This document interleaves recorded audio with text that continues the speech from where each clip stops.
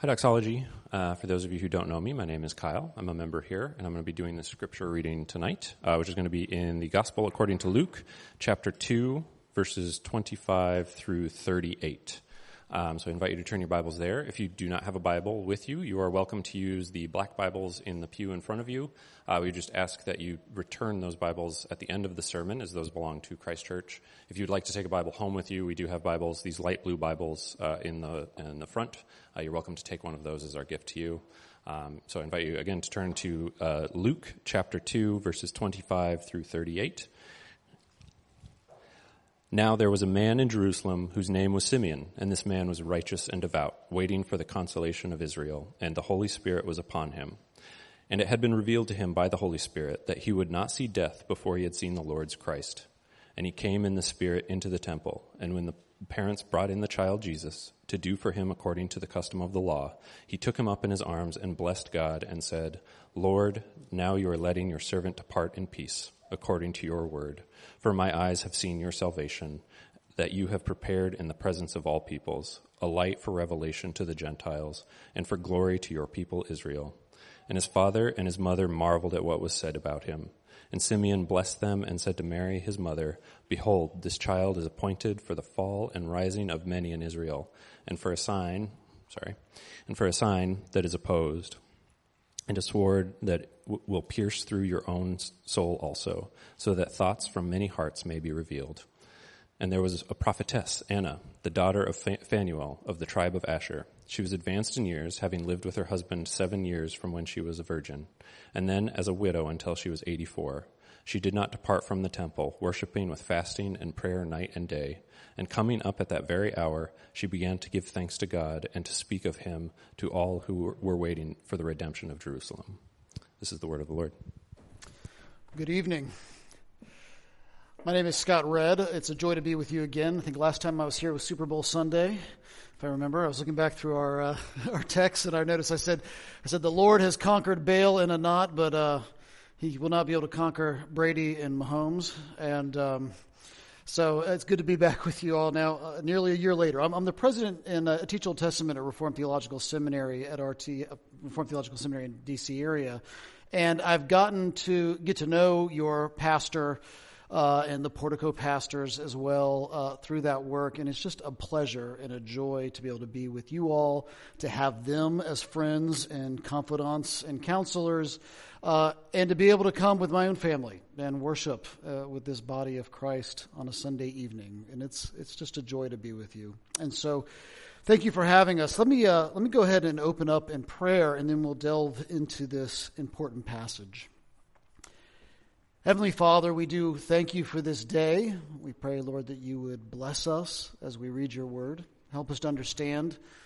Sometimes, Lord, as we step into your word, we feel as if we're stepping into a totally different culture, a totally different time, and things seem to be said and spoken of in a way that may seem strange or disorienting to us.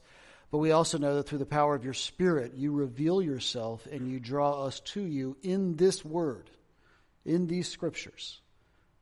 And so, Lord, we pray that that would happen as well tonight, that you would bless us, that we would read it, that we would rightly understand it, and that we would glorify you in our interpretation, our application of it. In Christ's name we pray. Amen. This is a fascinating passage, particularly for Advent, because it really is a true Advent passage in the sense that it's about waiting. It's about anticipation. However, unlike many Advent passages, it's got a fulfillment of the waiting, kind of packaged in there. This is in a way about met expectations, not unmet expectations, but met expectations. It's about two individuals in particular, two characters who have spent their whole lives. Both of them are marked by being old, they're aged, they have been waiting. And yet here they finally see the object of their long perseverance. And they rejoice. And as a result, their response is to truly sing a lullaby to the Lord's Messiah, to the King.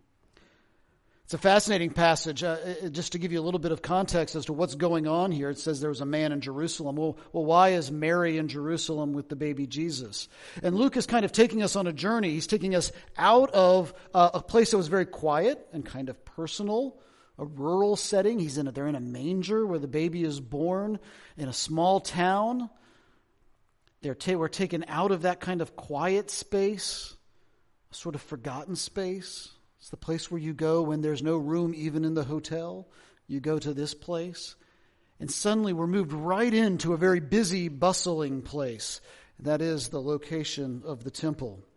So why this? Why this transition? Well, what we're seeing here, first of all, I just want to say kind of two things about what's going on.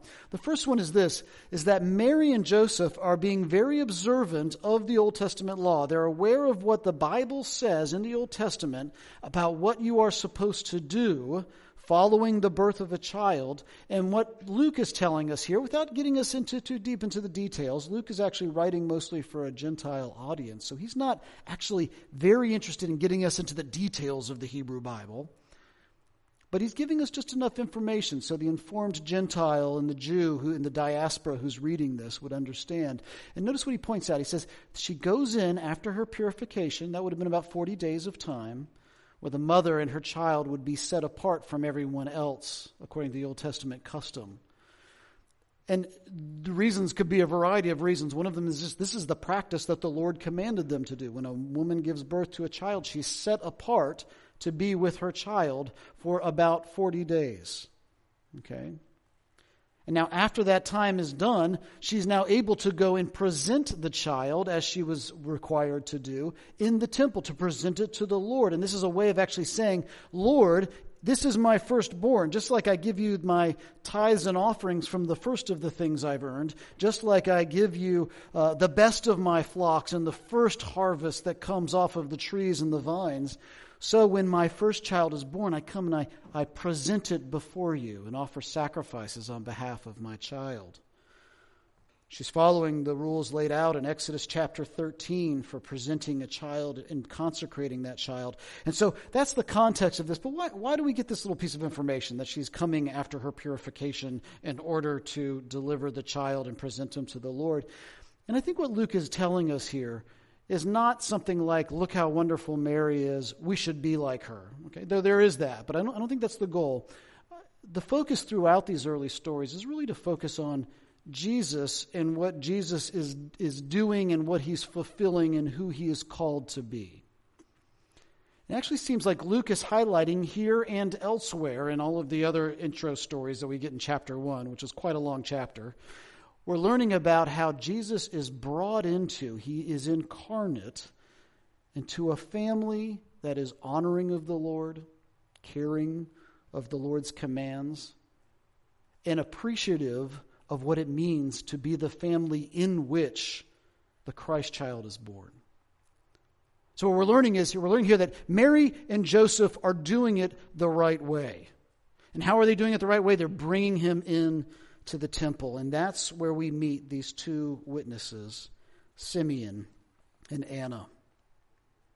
Well, I want to remind you again, remember Luke is writing the gospel in a way that will accomplish what his goals are, his theological agenda is for his audience. And that's not a cynical thing to say. That's just acknowledging that Luke is mindful of how he's telling you the gospel story. He even tells us this on the front end. He says, I interviewed a lot of people. I read a lot of other texts out there. He probably even had, I think there's a good argument that he probably had Mark and maybe Matthew in front of him. He was working off of other gospels, but he's drawing our attention to specific aspects of Jesus' ministry that we might have missed. And one of the things is this. He says, you need to understand that Gentiles may not understand the Old Testament, as we already said. So he's going to give us the gospel without a lot of deep Old Testament stuff. And when there is Old Testament material, he's going to explain it to us, because he says, you dumb Gentiles may not understand what's going on. And through that we say, thank you, Luke, for doing that. And then he's giving it to us in a way that we might understand. But there's something else about Luke's concerns when he's telling us the story, and it comes out immediately in this passage. Luke is interested in people or the voices who are bearing witness to Jesus who may not be the voices you would expect to get in a first century Roman Second Temple Jewish context. And how that often shows up is that Luke is very interested in letting us know what women are involved in the story of Jesus. It's one of the things Luke is just interested in. He wants to highlight where women are involved, where women are actually coming out and bearing witness to Jesus. Now, you might be surprised by this, but in a first century Roman context like this, the testimony of a woman may not have actually been taken very seriously. It may not have, and this may have been considered kind of a weakness for the gospel message, that a woman is giving the testimony. In some situations, we know that women actually might have had like a 2/3 vote kind of thing. If they were witnesses, for instance, in a court case, they would have had the value of maybe a partial or a fragmented witness, not a full witness like a man, right, as the Romans might have perceived it. But notice how Luke tells the story. He's very specific in drawing our attention to the women who are involved in the gospel proclamation. It's not just Anna that we run into here in this story, but actually look back at the beginning of Luke. Luke keeps giving us these little songs. He's interested in songs that are poems or worship odes to Jesus. And notice the first one that we actually get is from Mary. Mary gives the Magnificat. She seems to be drawing off of two other, possibly, or at least one definite female poet of the Old Testament, Hannah. Okay, so Hannah, who's the mother of Samuel, has a long song about her son Samuel, and Mary seems to be drawing off of the song of Hannah. She's also drawing off of Psalm 113, which has to do with the concerns of a woman, particularly a woman who's barren and wants to have children. So sometimes some people think that maybe Psalm 113 was written by a woman, but she's drawing off of those old poems and she's using them to give glory to Jesus. So we've got Mary's song, and then it's followed by Zechariah's song, and then it's followed by the angel's song, right? Peace and goodwill towards men. And then it's followed by Simeon's song. And then it ends with, now we don't get her song, we don't get Anna's song, but we end with seeing her worshiping and glorifying the Lord. So notice what Luke is doing. He's saying Mary, Zechariah, angels, Simeon, Anna. We have a series of worshipers who are receiving the Christ child, and they're responding in worship, and it's bracketed by these two women bearing witness to the gospel of Jesus Christ, to the incarnation. That's very Luke. It's just the way Luke rolls. That's how he tells his gospel. And so let's look at these witnesses. I want to dive now a little bit more deeply into this, because notice Luke starts first of all with Simeon. And what do we know of Simeon? Well, we know that Simeon is a prophet of the Lord. He's in the Spirit, as it were. It actually says it was revealed to him by the Spirit at some prior time in his life. The Lord revealed to him that you will not die. Right? You will not die before you see the consolation of Israel. Now, there's a lot going on here, okay? But I want to highlight just first of all this. Simeon himself, his life is now a sign to Israel that the consolation, whatever that is going to come soon. In other words, it's not going to come in 1,000 years. He's not going to be, a vampire living for a millennium, okay? It's sometime in his lifetime, he's going to see the consolation of Israel come. You see, Simeon himself, his life is a testimony to the nearness of the coming of the Lord. The phrase, the consolation of Israel, probably refers to passages in the Old Testament like the one in Isaiah 40 where the restoration from exile is described as being this great day of comfort. The prophet Isaiah in Isaiah 40 verse 1 says, "Comfort," this is the Lord speaking through him, "Comfort, comfort my people, says the Lord to his people. Comfort, comfort, your sins have been paid for in full. The restoration is now here. A voice crying out in the desert, make straight the way of the Lord," right? That whole passage is talking about this period of restoration that was to come to Israel. And it reminds us that the whole of the Old Testament comes to us, that whole story that we find in the Old Testament comes to us under the shadow of its end point, and the end point is the exile. The whole story of the creation of the heavens and the earth, the creation of Adam and Eve, the fall that happens afterwards, Everything seems to be going to destruction. And then what happens? The Lord says, no, I'm going to make the earth stable again so that people can live there in peace. And you get the covenant with Noah. And then he chooses Abraham and his family from out of all of the people on the earth. And he says, out of you, I'm going to make a hope. A light's going to shine again. Out of your family, all the families of the earth will be blessed. Genesis 12. And then we keep moving on and we get the story of Moses. And Moses, we learn about the temple and how the Lord is going to dwell with his people. This building that they're visiting here where the Lord shows his presence with his people and how he's going to dwell and move along with them, tabernacling with them. The story of David where we find out about a king who will come and reign with peace. He'll reign with covenant faithfulness. And he'll bring blessing and prosperity to the whole world. All of those promises, that whole story comes to this abrupt end in the exile. As a matter of fact, the Old Testament never really recovers from it.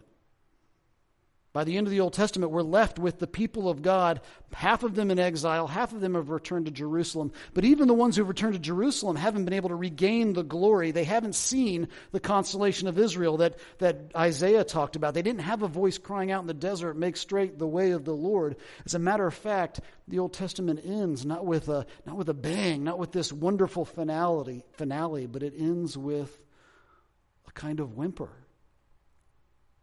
The Old Testament is a tragedy. The last words we find in it is Nehemiah on his knees saying, Lord, don't forget about us. And so that's the context into which we see Simeon step onto the scene and be told that he will not die before the consolation of Israel comes. Let's look at his song, starting in verse 29. Let your servant now depart in peace, or your servant is now departing in peace. Notice he begins with the rest that awaits him now in death.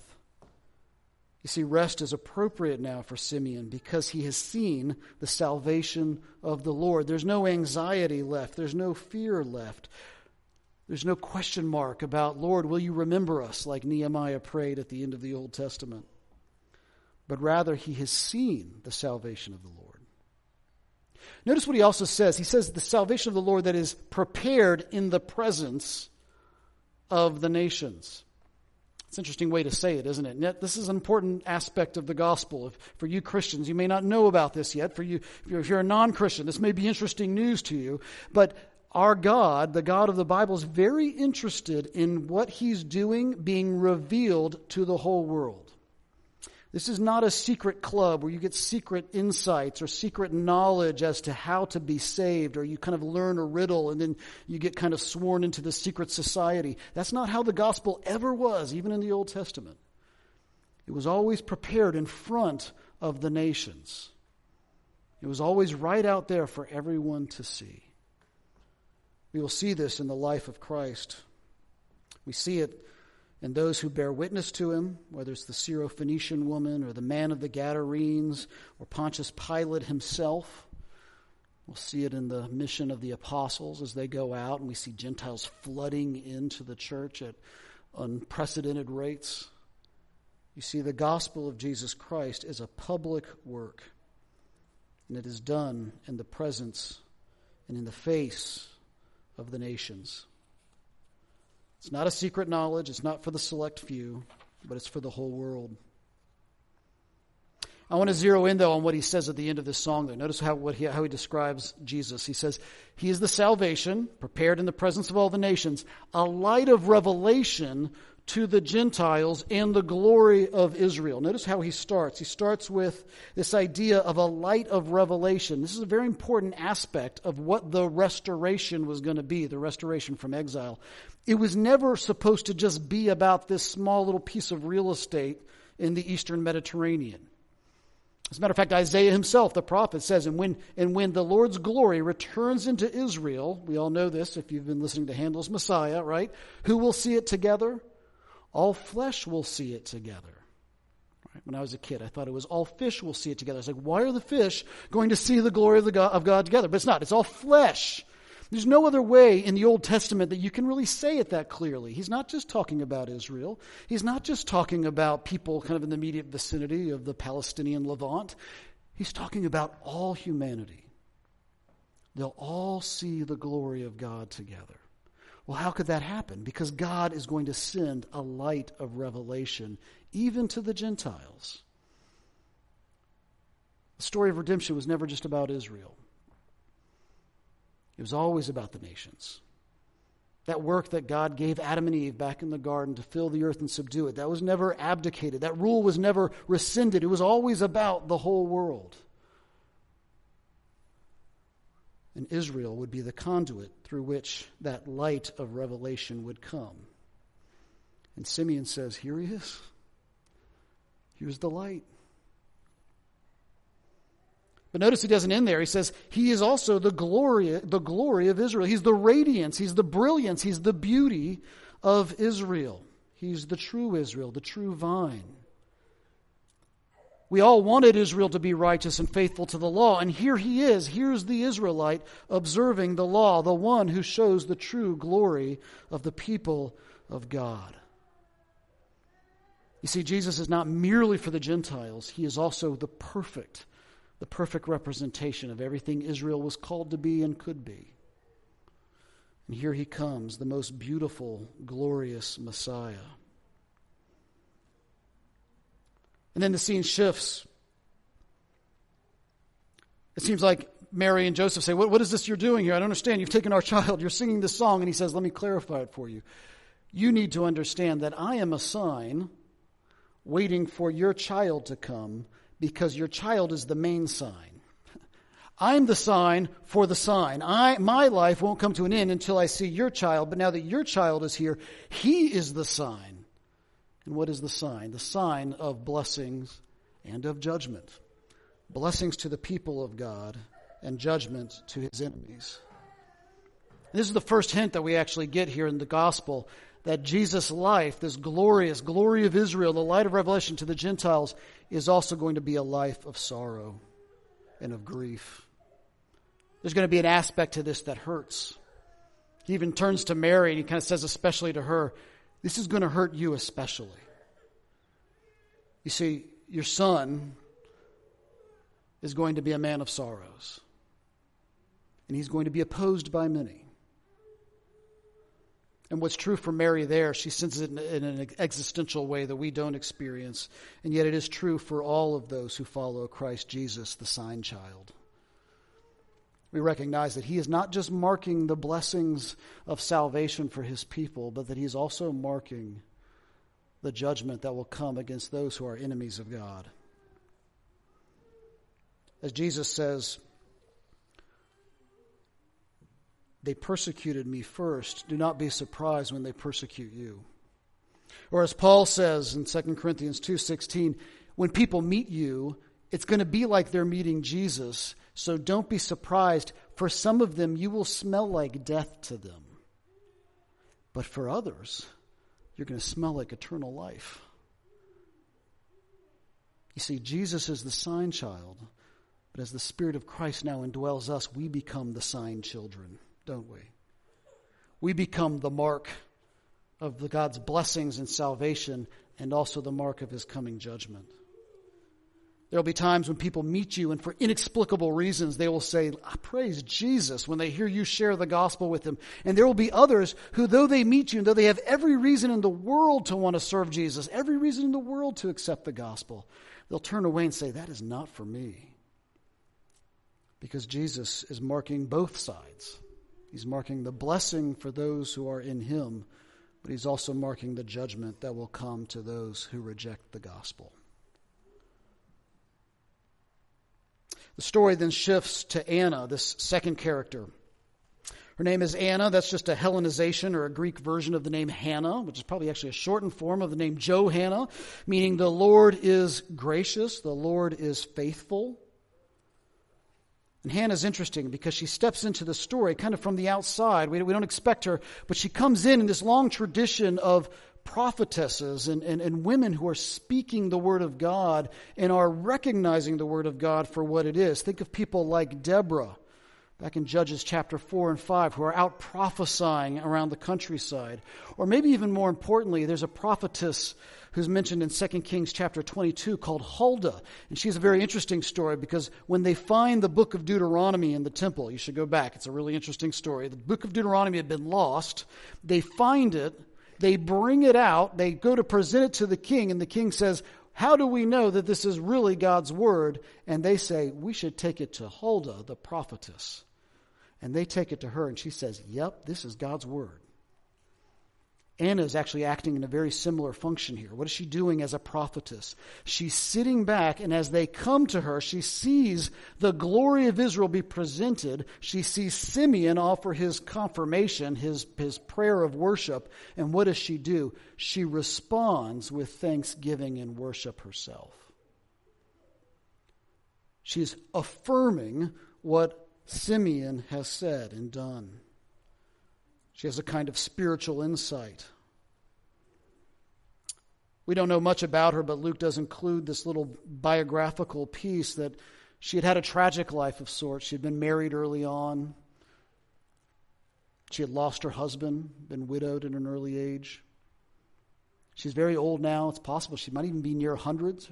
That's not actually outside. That's outside the ordinary, but it's not unheard of in this time. It's possible that she was around 100 years old or so. And yet that whole time she had been waiting and serving faithfully in the temple of the Lord as a prophetess. And now finally at the end of her life, like Simeon, she doesn't have the same promise that Simeon had, but here at the end of her life, in her old age, after she'd seen so much, after she had ministered to the Lord in her singleness, after she had been faithful, waiting, she is able to bear witness to the Christ child. And as a result, she's remembered in the gospel for the role that she plays. One single woman, old age, prophesying in the temple, and being one of the first to proclaim the truth of the incarnation of Jesus Christ. See, as we consider Simeon and Anna, we have to remember that we are waiting on the Lord as well. We know that the story is not a tragedy. It's not like the Hebrew Bible leaves us to believe at the very end where it's a tragedy and the comedy hasn't come yet. The restoration hasn't happened yet. The final good ending hasn't happened. We're still waiting. And yet we know it's not a tragedy. We know that it truly is a comedy. We bear witness to the light of revelation to the Gentiles. We too come and glory at the glory of Israel. Yet as we wait, I want to just remind us to do three things. This will lead us into our Lord's Supper that comes next. As we're waiting on the Lord, I want to remind us this. Let's wait with sincerity. Let's wait with authenticity. Let's be honest about the fact that we're waiting. As followers of Jesus Christ, we are waiting for him to return. It's not as if you come to Christianity and you come to all the wonderfulness and happiness and glory that you could possibly imagine. But you are coming to come and wait. We have to be honest about this. Dietrich Bonhoeffer said, when Christ calls a person, he bids them come and die. We have to be reminded that when we are calling the others to the gospel, we are bidding them come and wait. Come and wait. But we need to wait with generosity. Don't squander your waiting on the Lord to return. Don't squander this time that he has given you with these people around you and these neighbors that you live with and these members of your church and this city in which you live. Don't squander this opportunity while you wait. But wait with generosity. Make the most of this time. Ask the Lord what he's doing in your life and look around you and say, why have you put me in your providence amongst these people and at this job and this family? What would you have me do?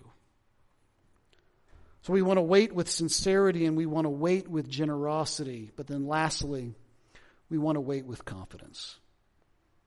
You see, unlike Simeon for most of his life, we have now seen the light of revelation to the Gentiles. We know the person of Jesus Christ. His Spirit indwells us. And we wait with confidence. The salvation has already begun in Christ, and it's happening all around you. The Gentiles are enlightened, and they're flowing in. Just look around the room. Gentiles that Paul could never have dreamed of are now members of the body of Christ and are worshiping an Israelite Messiah. The Israel of God is growing, and it's growing full of worshipers of the Son of David. The temple, and that is you, according to Jesus and according to the Apostle Paul. Don't you know that you're the temple where the Holy Spirit dwells now? The temple is expanding over the face of the earth, even to far-flung countries like America and China, countries that the apostles could never have dreamed of. And like Simeon, we can now face death. We don't have to be afraid of it. We can recognize it for what it is, a peaceful departure, no longer the object of fear, but now an object of rest, because like him, we have seen with the eyes of faith the glory of Israel and the light of the Gentiles. Let's close in prayer. Heavenly Father, we do lift up this time to you. We pray, Lord, that you would hear our praise, that you would hear our worship, that you would hear our prayers. We pray, Lord, that as the Spirit dwells within us, and we respond by saying Jesus is Lord and meaning it in the Spirit, Lord, I pray that we would find our own hearts lifted up and rejoicing. Dear Lord, draw us to you that we might see Christ afresh, that we might anticipate his kingdom. And like Simeon and Anna, that we would, Lord, persevere to the day when we see him anew. In the name of Jesus we pray. Amen.